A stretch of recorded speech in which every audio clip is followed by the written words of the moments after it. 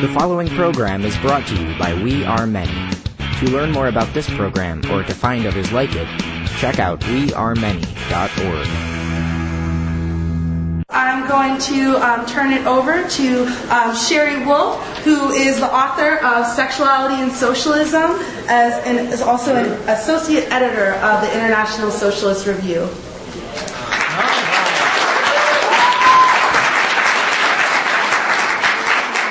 I'm going to do something I don't, there's so many wires.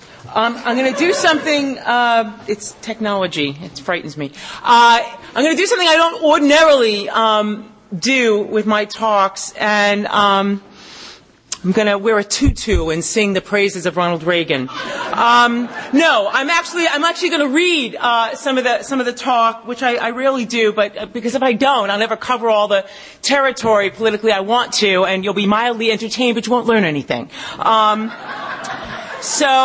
I will do a dramatic reading. Queers love drama.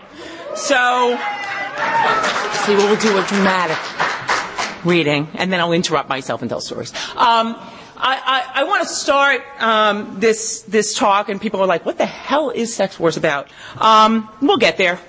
Somewhere it will come out. I'm a huge fan of Hollywood movies from the 40s and 1950s. And it's quite telling that the portrayal of idealized bodies and the behavior and erotic desires of that era bear a striking contrast to our own. The iconic female figure of the 1950s, of course, was none other than Marilyn Monroe. Of course, she was perceived as a sort of quintessence of femininity, an American beauty. She was blonde. She was voluptuous. She was sexually alluring and unthreatening and acted about as stupid as a woman could act. It was an act, I assure you. She was married to Arthur Miller, the playwright, author of The Crucible. I don't think she was a dum-dum. I think that was Hollywood. But if you look at her physically, the woman was, somebody my mom would probably describe as a little zoftig. She was like a size 12, not the idealized bodies of today's actresses. The male screen idols of the 50s, of course, were people like Rock Hudson, Humphrey Bogart, William Holden. They all had these, they were incredibly tall. They had these sort of rugged faces. They had the little tushes and just sort of chiseled. But they weren't muscular. They weren't fit in the way, you look at somebody like Jimmy Stewart taking off his shirt in like Rear Window and you're like, whatever. But they were really self-assured, They were really self-assured and rugged, but none of them would have been fit by today's, Hollywood kind of standards. And their attitudes towards female leads would be certainly considered and seen today as grossly sexist and controlling. And if you think about it, since World War II ended 65 years ago, our notions of sex, of gender, and of sexuality have undergone enormous transformations.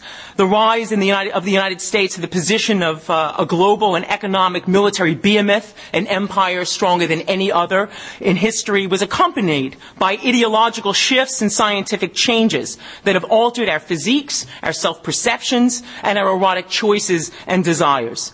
As the United States fought to gain and hold on to global hegemony through cold and hot wars abroad, it launched a repressive ideological assault on the home front, including sex wars to establish behavior norms, I would argue, for the smooth functioning of empire.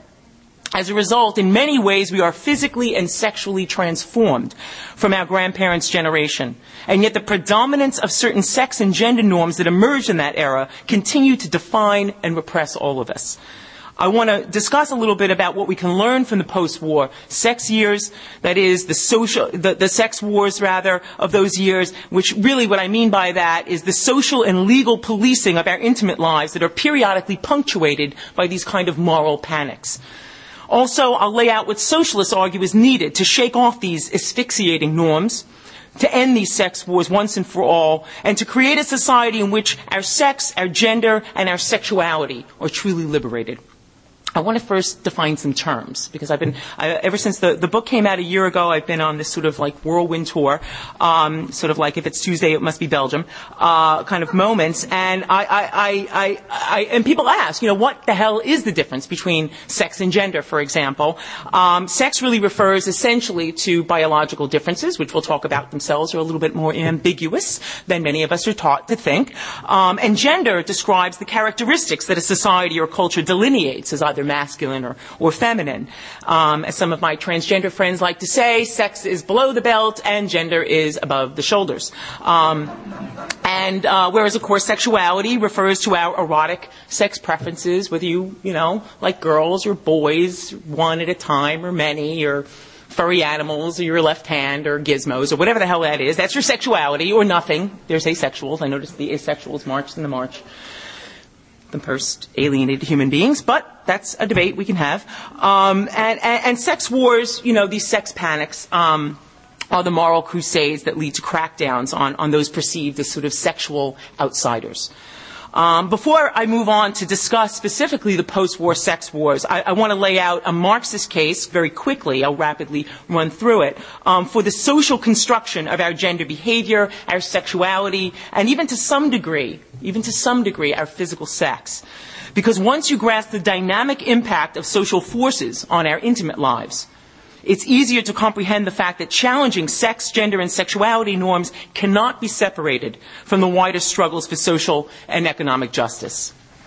So just to sort of lay out a case for social construction, as I argue in the book, in Sexuality and Socialism, historical evidence confirms that we define today as homosexual behavior has existed for at least thousands of years. And it's logical to assume that homosexual acts have been occurring for as long as human beings have been on the planet, for some 100,000 years or so in our current form. But it took the Industrial Revolution of the late 19th century to create the potential for vast numbers of ordinary people to live outside of the nuclear family, allowing the modern gay, lesbian, and bisexual identities to be born. And not until the late 20th century did some gender-variant people begin to identify themselves as transgender, though people who have defied modern Western concepts of gender-appropriate behavior have existed throughout human history and throughout, in many ways, different cultures. And the systematic oppression of LGBT people, as it is experienced in most contemporary Western societies, is also a fairly recent phenomenon in human history. It's not to argue that there was somehow a sort of sexual paradise before the late 19th century, hardly. But prior to capitalism, humans existed with restrictions on certain kinds of sexual behavior. Legal prohibitions and social taboos from antiquity through the pre-capitalist era existed in many cultures on the basis of sex acts, often denouncing non-procreative sex without the condemnation or even the conception of sexual identity as an intrinsic or salient feature of someone's identity. That was not conceivable. People were simply sexual. They didn't have a sexuality. Contemporary industrial societies really created the possibility for men and women to identify themselves and live as gays and lesbians. While previous class societies prohibited certain sex acts, the rising capitalist state and its defenders in the fields of medicine, law, and academia stepped in to define and control human sexuality in ways previously unimagined. These 19th century professionals reflected the interests and prejudices of a rising middle class. With economic growth and development came the need for higher levels of education and more kinds of jobs, which extended adolescence and removed teenagers from many occupations, thus rendering the social interaction between unrelated adults and children. Medical professions aiming to legitimize their fields pathologized masturbation. Masturbation was a very bad thing in Victorian era. Very bad. It would cause blindness and acne. It's true. It's not true, but it's true that that's what they wrote. They encouraged age of consent laws. They pressed for higher minimum ages for marriage, all the rest of that kind of stuff. Homosexual relations between adults and so-called innocent minors, I haven't met any of them, but innocent minors were outlawed and juveniles were rendered asexual. No less a figure than Sigmund Freud, the father of modern psychiatry at the turn of the 20th century, theorized and popularized the problem of homosexuality while transforming heterosexuality, in his words, into the norm we all know without ever thinking much about. Most obviously, our conceptions about gender roles have changed radically from one society to another and from one historical period to the next. You need watch only one episode of Mad Men, I think, to grasp just how boorishly sexist men were in the early 1960s. Freudian slip, perhaps. In the sort of Marilyn Monroe-like, feminine ideals of passivity and sexual allure and all the rest of that. It's a great little time capsule of a show, in my opinion. And therefore they make you pay more for it. Fucking capitalism.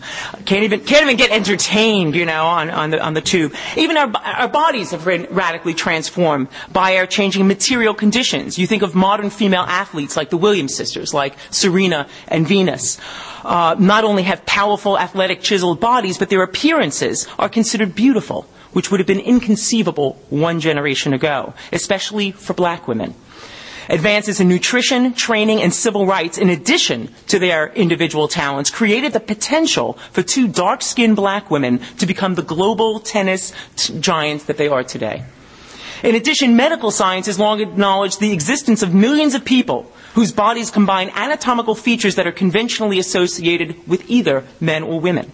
These intersex individuals, estimated at one birth in every 2,000 in the United States alone, are legally operated on by pediatricians who force traditional norms of genitalia appearance on newborn infants, often rendering them incapable of experiencing sexual pleasure later in life. The physical reality of intersex people calls into question the fixed notions we are taught to accept about men and women. Intersex people challenge not only society's construction of gender roles, but compel us to examine the concept that sex itself is constructed, confined, and forced to fit into a tidy male-female binary. It appears that even our physical sex, and not just how we comport ourselves, is far more ambiguous and fluid than previously conceived. Socialists argue that what human beings have constructed, they can also tear down.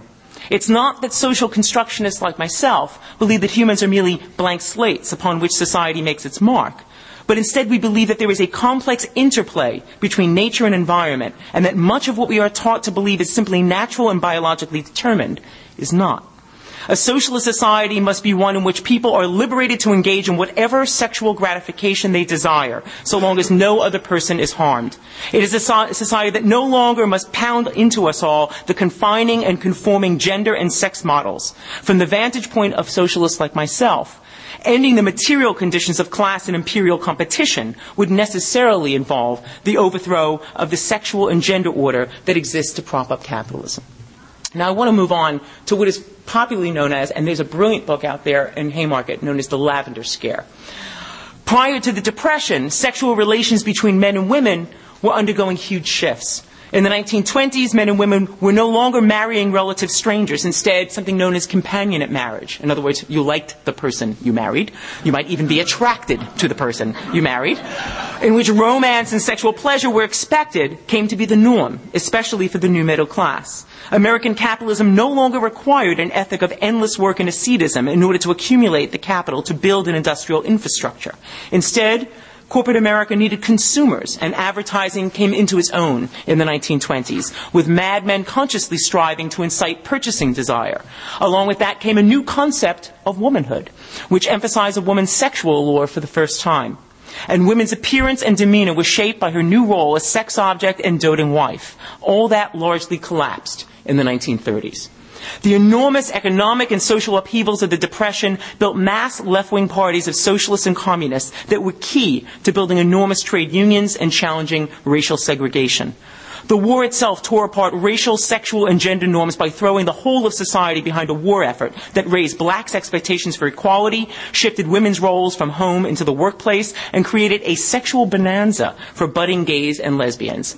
It is the origin of San Francisco as a gay mecca. Basically, all the faggots getting thrown out of the military, stayed in the port town. Why the hell would you ever go back to Kansas? I mean, the town is gorgeous. It is. Okay, we'll move on. Nothing shook up the sexual consciousness of post-war American society like the release in 1948 and 1953 of the Kinsey Reports on American male and female sexual behavior. 50% of 10,000 men surveyed admitted erotic feelings at some point toward other men. 37% had had sex with men. 4% claimed to be gay. Of the women surveyed, 28% admitted erotic feelings toward other women, while 13% said that they had sex with women, and about 2% said that they were lesbians. Well, at least somebody was lying. And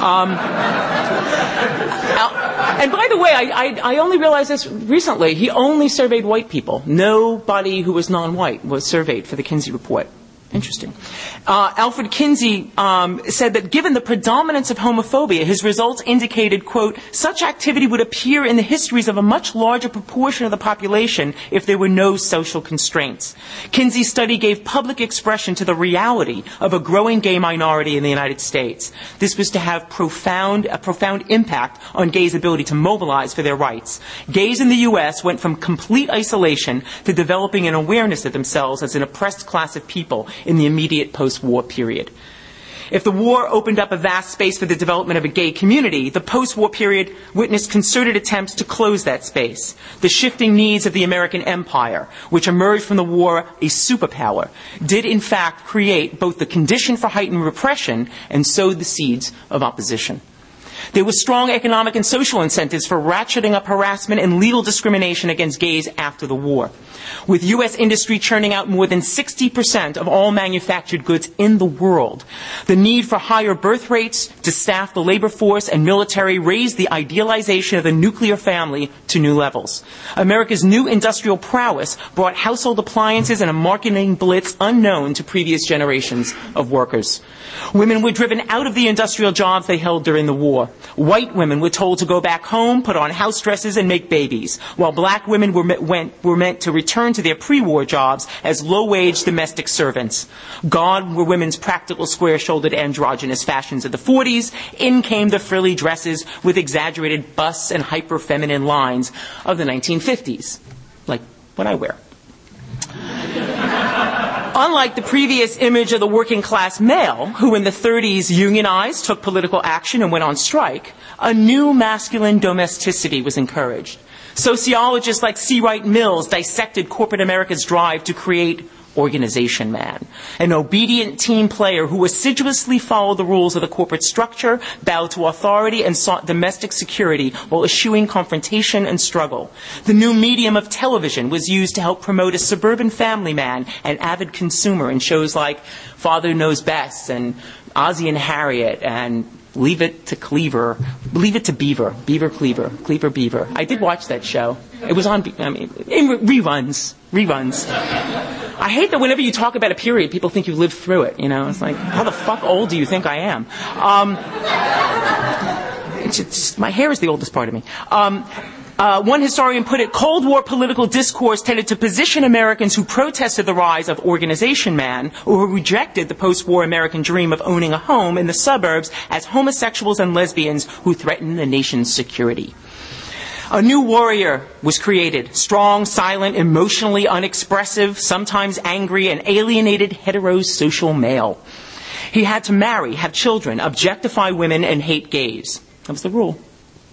One fascinating insight, I thought it was fascinating at least, by a fellow by the name of Gilbert Hurt, who wrote a book called Moral Panics, Sex Panics. I think it's out there as well. And this is what he wrote. He said, quote, the extraordinary fact of the then two superpowers is how uncannily their gender roles mirrored aspects of the reproductive purity and anti-gay bias of the Nazis, Soviet masculinity under Stalin, and American masculinity under General and then President Eisenhower were alike in more ways than they differed.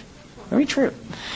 This heightened emphasis on the nuclear family was part and parcel of an era of political reaction in the United States. The launching of the Cold War with the Soviet Union brought with it an anti-communist witch hunt at home known as McCarthyism.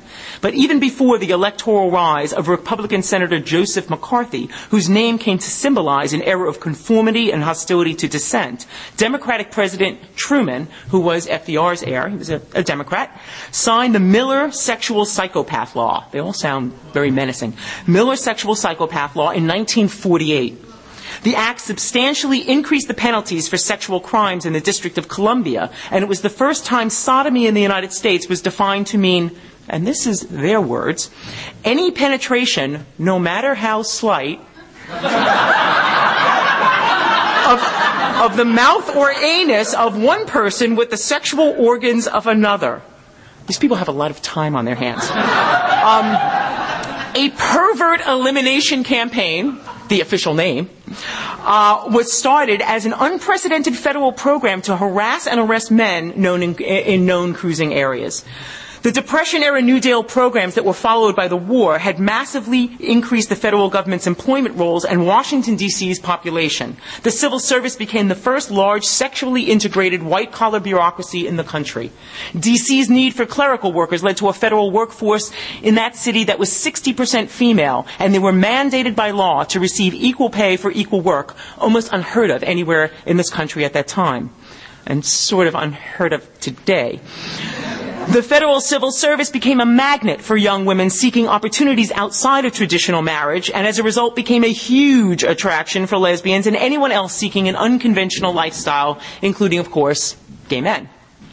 As part of a Republican attack on the expansion of the welfare state over the previous 20 years, young women and men who worked in the State Department and lived single lives became the targets of a lavender scare, which spread first throughout the federal and then state government agencies. In the midst of a developing Cold War with the Soviet Union, the Republicans saw an opportunity to get back into power by questioning the manliness and loyalty of the New Deal brain trusters who were derided as college-educated crackpots, communists, and queer intellectuals. Basically, the enemy in all of this propaganda was the communist, the Jew, and the gay. Me. They had a point. The aim was to drastically cut the rising costs of government services and end the expansion of the welfare state. In the eyes of conservatives, the New Deal programs needed to be gutted, and they are articulated in moral and gendered terms. Unmarried women who dominated the secretarial pools and low-level bureaucracies were attacked as a femocracy. Having usurped the role of men in the workplace, the argument went they were now doing it in the bedroom as well. Though not a single example was ever discovered of a homosexual American citizen who revealed state secrets, gays and lesbians were targeted as security threats, just like communists. Essentially, 5,000 people lost their jobs from the federal government, and by the mid-50s, 20% of Americans trying to get a job had to go through some sort of sexual questioning in order to hold on to your job. Thousands were interrogated for their sexual conduct, and failure to answer, of course, meant you were, guilty as charged. There actually are, in the congressional record, which is more fascinating than you would ever assume, questions like, how hairy were his balls? Can you imagine a whole bunch of guys in like straight ties, like fedora hats, having that? Having this sort of like a barrage of them, with somebody under like that. That's actually what they would do with federal employees who work for the State Department. In 1953, President Eisenhower signed an executive order barring gays and lesbians from working in the federal government. And by 1958, most of the workforce was being interrogated. I want to move on more quickly. Oh, and in some parts of the country, you would just have absolute mayhem. Gay men, the hostility just approached a sort of realm of hysteria. And in fact, in one town, in 1955, there was an extensive investigation of gay men in none other than Boise, Idaho, which of course is known as a gay mecca, right? Yeah. Now, I know when you live in San Francisco and you can spit in any direction and hit two dykes with three kids, it seems like the world is like that. But Boise, Idaho, then and now, is not a gay mecca, but nonetheless, they wound up hounding 1,400 people out of their jobs. University of Florida went through a similar kind of dragnet. It was a misery. I want to move on to the resistance moment, because sex wars have always met with resistance. The first ever ongoing gay political group formed in the early 50s, in 1950, in fact, on the beaches of Los Angeles, with former members of the Communist Party, led by Harry Hay, who left the Communist Party and helped form the Mattachine Society. In this neck of the woods, Del Lyons and Phyllis Lyons and Dale Martin formed the Daughters of Bilitis, but really, they were a fairly tepid politically bunch, reflected some of the politics of that era. And it really wasn't until the late 1960s, with the explosion of militancy, largely among LGBT people who had taken part in the anti-Vietnam War, the black civil rights struggles, and on and on. I write about at great length in the book about the Stonewall riots and the importance of it, because really it wasn't the first riot. The first riot that we know of of that era was here in the Tenderloin district in San Francisco, of transgender women who rebelled against the cops and actually formed for a brief period of time a group called Vanguard. It didn't last very long, but why we remember Stonewall and why it's so important is not just that there was a riot that gained solidarity from much of the left, from the Black Panthers, from the Young Lords, which is sort of a Latino variant of the Black Panthers, from socialists, from all sorts of groupings of people. It's because there was ongoing organization after that we have reaped the benefits of to this day. I want to say something about the Gallup polls of this era, because nobody actually asked any questions about people's opinions about gays until 1977. That's the first time that there are any figures in the United States. Gallup began asking that question 8 years after Stonewall. It took them a while. They said 27% of the American population approved of gays as teachers. 51% agreed with gays serving in the military. Interesting. Back in 77. Yes, you're good enough to fight and die for empire. 26% said that they would vote for a gay man to be president. I don't even think they ask that question anymore. And of course, all of these figures today are well in excess of 60%, and some of them, as in employment equality, are 89%. So the figure, you can see the impact of these struggles, massive. I want to say something about the shifting gender norms of the 1970s, because by the 70s, the majority of women worked, they had disposable income, and their demands reflected newfound freedoms and confidence. Two of the major gains of the women's liberation movement both occurred in 72 and 73. One, of course, Roe v. Wade, the Supreme Court decision allowing women to control their own reproductive functions, thus allowing us to be autonomous human beings, and Title IX in 1972, which meant that the federal government would no longer support your educational institution if you didn't have equal access to women for athletics. Now, this had a profound effect. Not just on civil rights, but on women's bodies. You look at, just the participation in sports went up by 1,000% among black teenagers, 800% or something overall. And the social impact of Title IX cannot be in any way, shape, or form lessened. I mean, I was 7 when it came out, and it profoundly impacted my life. But you look at the earnings potential of girls who play sports, their intolerance for domestic abuse, all of these things, the women's confidence, on and on. But you even look at the photographs from 30 years ago of women athletes in high school yearbooks or college yearbooks. Then you're looking at girls in uniforms. Now you're looking at athletes in uniforms. Women's bodies have been thoroughly transformed, and it gives you a sense that that civil rights struggle not only changed laws but actually physically altered our physiques and our vistas. And I want to get into a little bit about the 1980s before I bring this to a close. And actually, there's a headline in today's paper. I'm sure many people around the country have ignored it. Economy hurts government aid for HIV drugs. They now have, for the first time since there have been HIV drugs, which the FDA approved protease inhibitors, which is popularly known as the cocktail, which friends I know who are gay who like cocktails never refer to it as the cocktail. This is the first time since there has been a way of living with AIDS that people are going to be denied drugs to save their lives in the wealthiest country on the face of the planet, thus rendering that waiting list now, that as of today is 1,800 people, not into a waiting list for drugs, but a death list. These are the people who are likely to not live from what is a survivable disease. And anybody who is old enough to have remembered the late 80s and early 90s in this country, in which you watched your friends and you buried your friends, young, fit, strong people, who deteriorated within months and years. I'm terrified to see the social retrogression that another generation may actually see in this country. I mean, of course, it is absolutely ravaging Africa, because any disease that is spread through sexual contact inevitably is going to reach the wider population. And now most people, even in this country, who have AIDS or HIV are black and brown women. But this is now a death sentence once again in this country, and this is about the priorities of the system. But the actual the sex panic that went out, and a president who refused to even utter the word AIDS until the 7th year of his 8 years in office, Ronald Reagan, the refusal to do anything really led to the explosion of activism, groups like ACT UP, Queer Nation, things like that. I was very active with those groups as a socialist in New York. I'm quite critical of many of their politics in some ways, but certainly the activism transformed the way this country looks at AIDS and the way people with AIDS are treated. But really, you get a sense of each of these periods of repression have led to periods of resistance. I want to bring this discussion, this talk, to a close, to open up a discussion by asking some basic questions and trying to pose what I think are some answers. Because, the question is often posed to me, can capitalism allow for an end to sex and gender norms? Can homophobia and transphobia be eliminated under a system of profit and competition? I think the shifting economic needs that created both repression and resistance have broken down barriers and changed consciousness, yet the ruling class still fights us every step of the way. That's a fact. It is quite possible and even probable, in my opinion, that LGBT people will win full formal equality under the law in this society over the next years. That a majority of Americans will come to reject homophobia and even transphobia.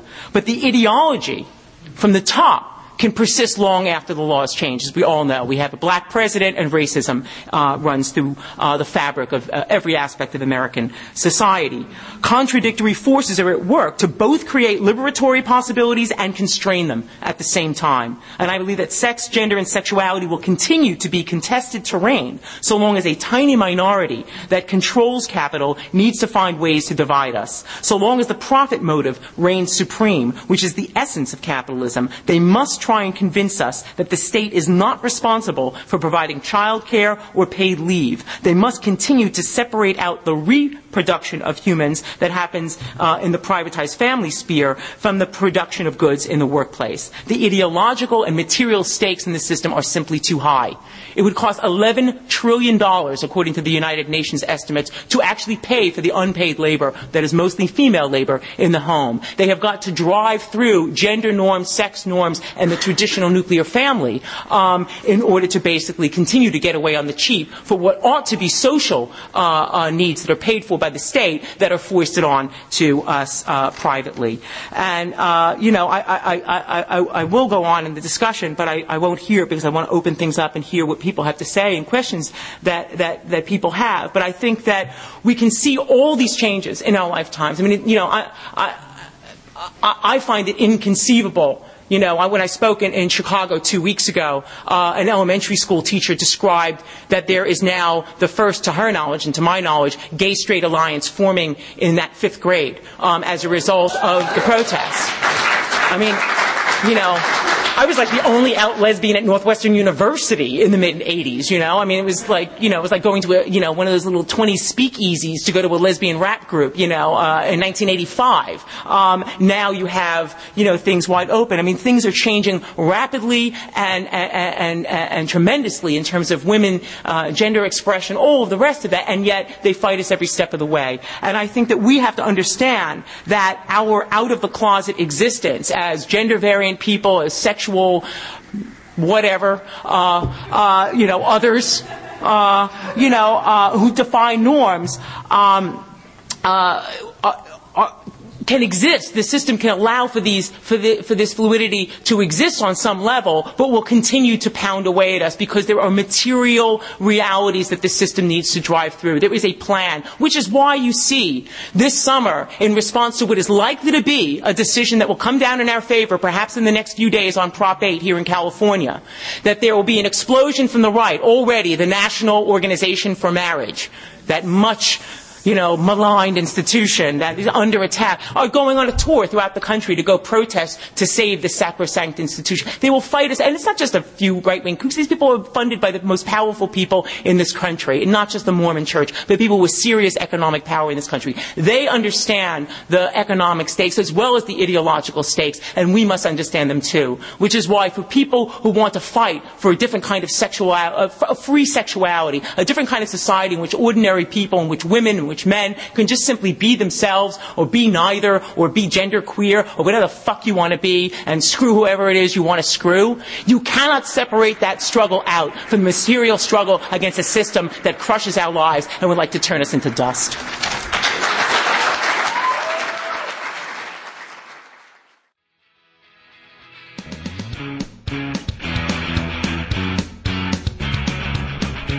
The preceding program was a production of WeAreMany.org, a website dedicated to publishing radical and activist media that promotes a better understanding of today's world while also putting forward a vision for a better future.